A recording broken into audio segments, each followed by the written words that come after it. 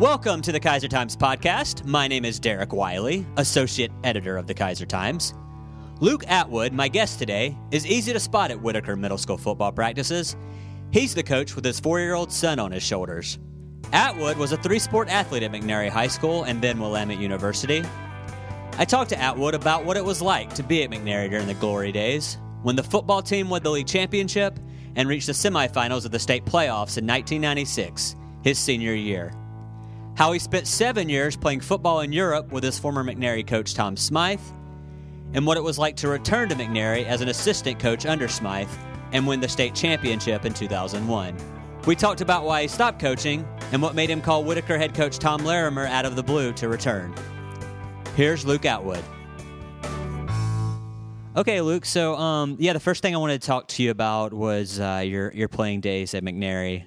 You graduated in 97. Your last football season would have been 96. And did you play some other sports as well? I did. I played basketball and baseball. So 3-sport athlete, but I'm assuming football was the one was that your first love and the one you're most successful at? I'll say basketball was my least successful.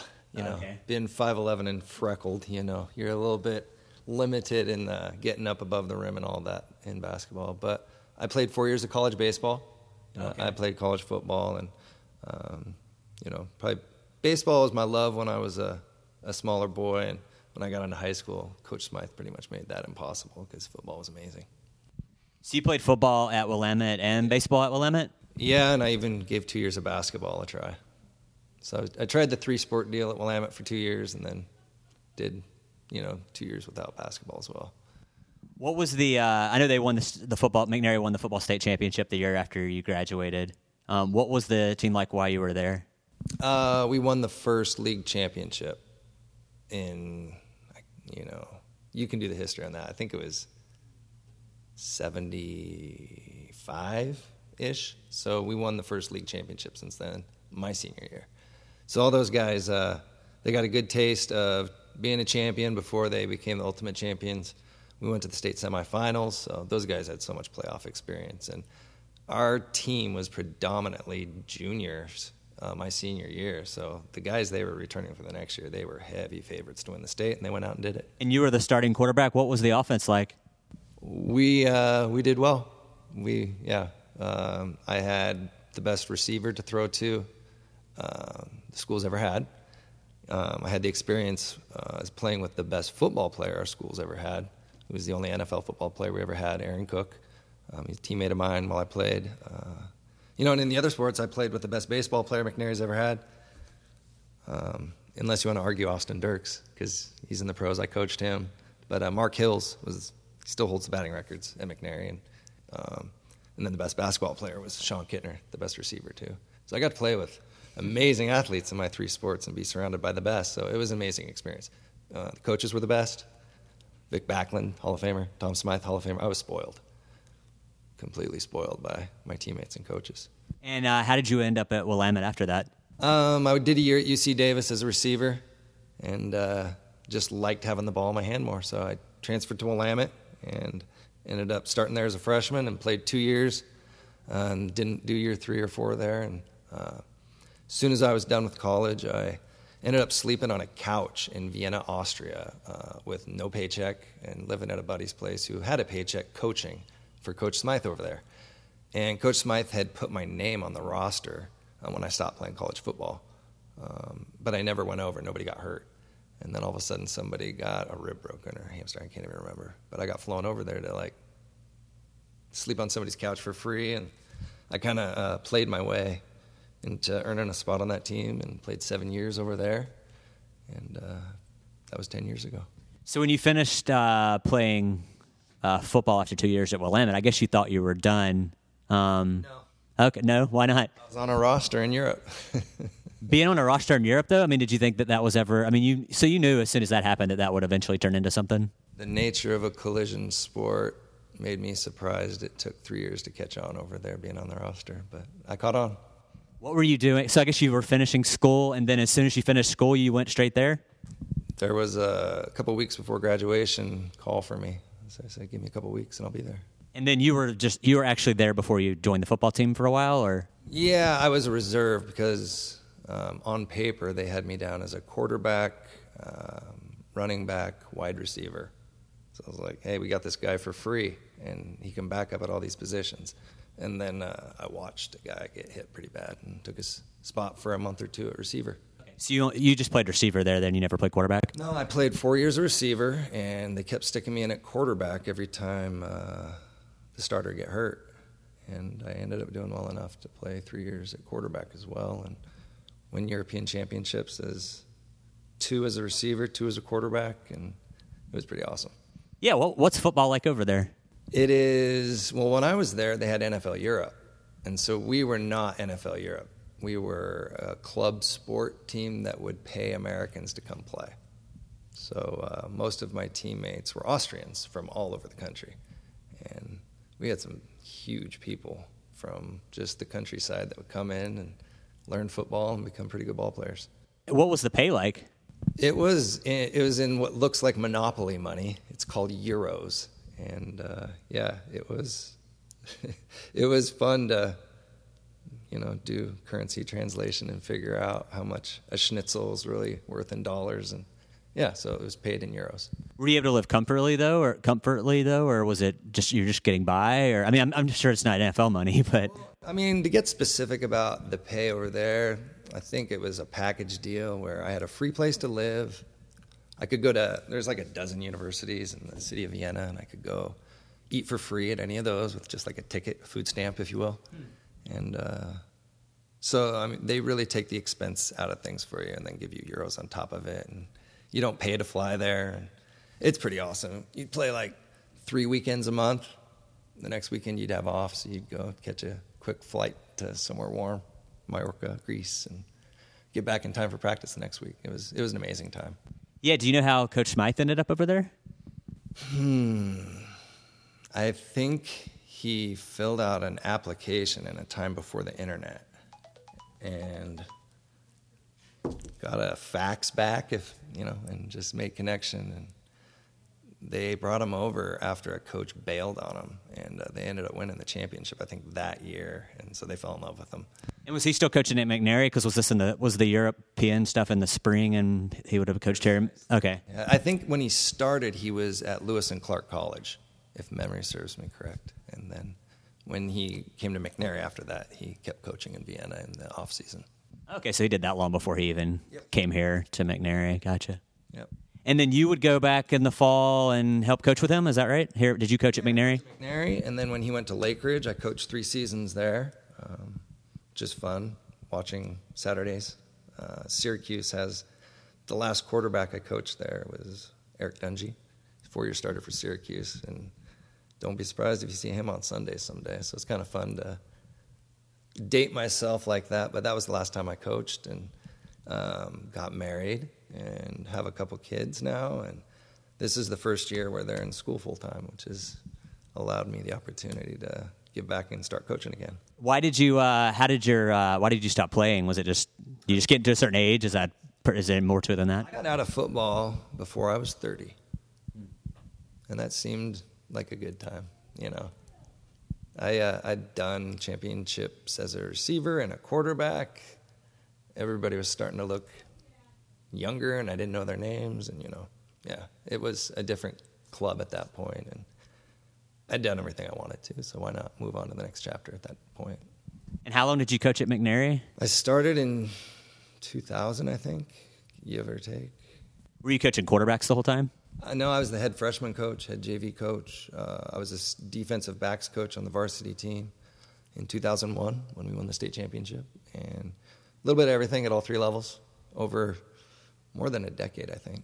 What was it like being there then for the 2001 state championship after missing it by a year as a player? In 2001, it was surprising because going into the season, we had some great players, but we didn't have that. We weren't favored to win it like we were in 97.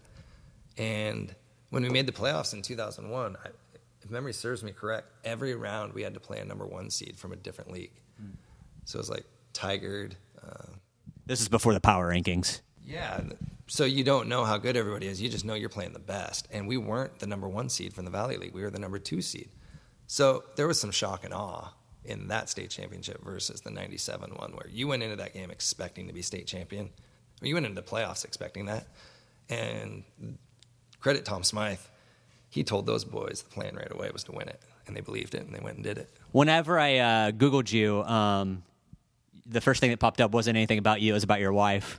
Is she it sounds like she's probably the better athlete. She's my better half, yeah. How did you two guys meet? Like in middle school. A buddy of mine went to St. Joseph's, and we had a day off or a short day or something, and we took the Chariot bus downtown. And she was just a part of his previous class, and so we kind of knew who each other were at a young age. And our senior years, we were athletes of the year together. So she's the female, I was the male in this area. And so we had this huge banquet deal, I guess, that neither of us really remembers, and we were sitting up front. Neither of us remember. But so we knew who each other were, and then, funny how life works. Later in life, we got connected and fell in love. So. And she was a track standout at North Salem, and then All-American at Georgetown. Yeah. She, until a few years ago, still probably held the state record in either the 200 or the 400, I forget. Cool. And you have two young children who just started school? Yes, and by starting school, I mean 5 days a week. So there's no stay-at-home daddy this day or that day, and it's freed me up to help coach this fall at Whiteaker. Yeah, I definitely want to talk about that. I know Tom just said that he kind of got a phone call out of the blue from you saying that you'd be interested in helping out, volunteering at Whiteaker. Why now? Why did you decide to do that? Oh, looking at the path I took, it's almost surprising I am coaching because I can't remember how I ended up connecting with Andrew Copeland, Officer Copeland, but he really was the one who was supposed to be coaching there. And the varsity team needed his help with the receivers, and he stepped up and rose to the occasion, and there was a vacancy there. So, his dad was my coach at Whiteaker. So I'm coaching my coach's grandson now. And, my sister's boy as a coach is on the team, which sounds better than my nephew somehow. But, my parents, because of that, have been a great help with, on most days, picking up my kids from school and things like that I would normally be doing, or my wife, when we can't get there because I'm at practice or she's called away at work. They've been able to help, and they get to see me coach their grandson, which they like. So pretty much there was just a vacancy that you heard about and you wanted to... Yeah, I think Andrew mentioned it, or somehow we were talking, and it was something I, said I would do, and I let them know that my schedule wasn't the best. I have a travel deal. I'll miss a Monday and a Tuesday of practice next month, and I told them that up front, and still surprised they wanted somebody who's going to miss practices now and then, but I was lucky they gave the invite despite that. Yeah, and what's that been like, coaching the middle school kids? I didn't realize until a little bit ago, I only see them in their pads because I don't work at the school. And I saw a kid out of his pads, and it really makes you realize that they're kids. When they're in their pads, they're bigger than me, and they hit and they run. But, man, when you see them out of their pads, it gives you a bigger heart for them for sure. You realize how influential you can be for them, and it's a real positive experience. Witnessing how I can be positive for them and teach them and keep them safe out there with what I know. And you're coaching the defense, right? I am. That was Coach Larimer's idea. He just asked, "Well, do you want to do the defense?" And I just said, "Yes, I've done that before, and I'll give it my best." Gotcha. It sounds like I know you played quarterback, but you've coached pretty much everything from just being in McNary and Lake Ridge. I was a defensive coordinator of sorts at McNary for a JV team for a number of years, and then took offense after that, and that was natural for sure as being a quarterback. But, defense, think like a quarterback. What are they going to try and do? And try and teach your kids that. What else are you doing, career-wise and outside of coaching? What have you been up to? I sell work in garden gloves to hardware stores and farm stores and garden centers, and it's a family business. My grandpa started, third generation, so I'm making that work, keeping the lights on. Well, cool. Are you still going to McNary games, and have you been around here, or do you guys live in Brooks now? Is that what are you up to? Yeah, I'm in the Kaiser area here still, and tonight's game I'm going to miss. There's roller skating tonight at the Hoop, and my daughter has to go, so that's where I'll be tonight. As much as I'd like to be on the sidelines and watching a Friday night football game instead of making sure she doesn't fall down roller skating, but, it's important to her. And, coaching at Whiteaker is such a nice life balance for getting to spend time with my daughter like that. And, there's been a few practices where I've had my 4-year-old on my shoulders, and having that flexibility where it's not you can't have your kids on your shoulders in high school. You just can't. And this is middle school, and there's a little more flexibility, which really helps me at this point in my life. And, my wife has been so supportive as well, and my parents have helped in every way they can just to pick up where we need help. And it's been a very positive experience. Well, Luke, it was a pleasure catching up with you. Thanks for sharing. Yeah, thank you. It's been a pleasure as well. And that is it for this episode. You can subscribe and rate the podcast on iTunes or listen on SoundCloud. Follow the Kaiser Times on Instagram, Facebook, and Twitter.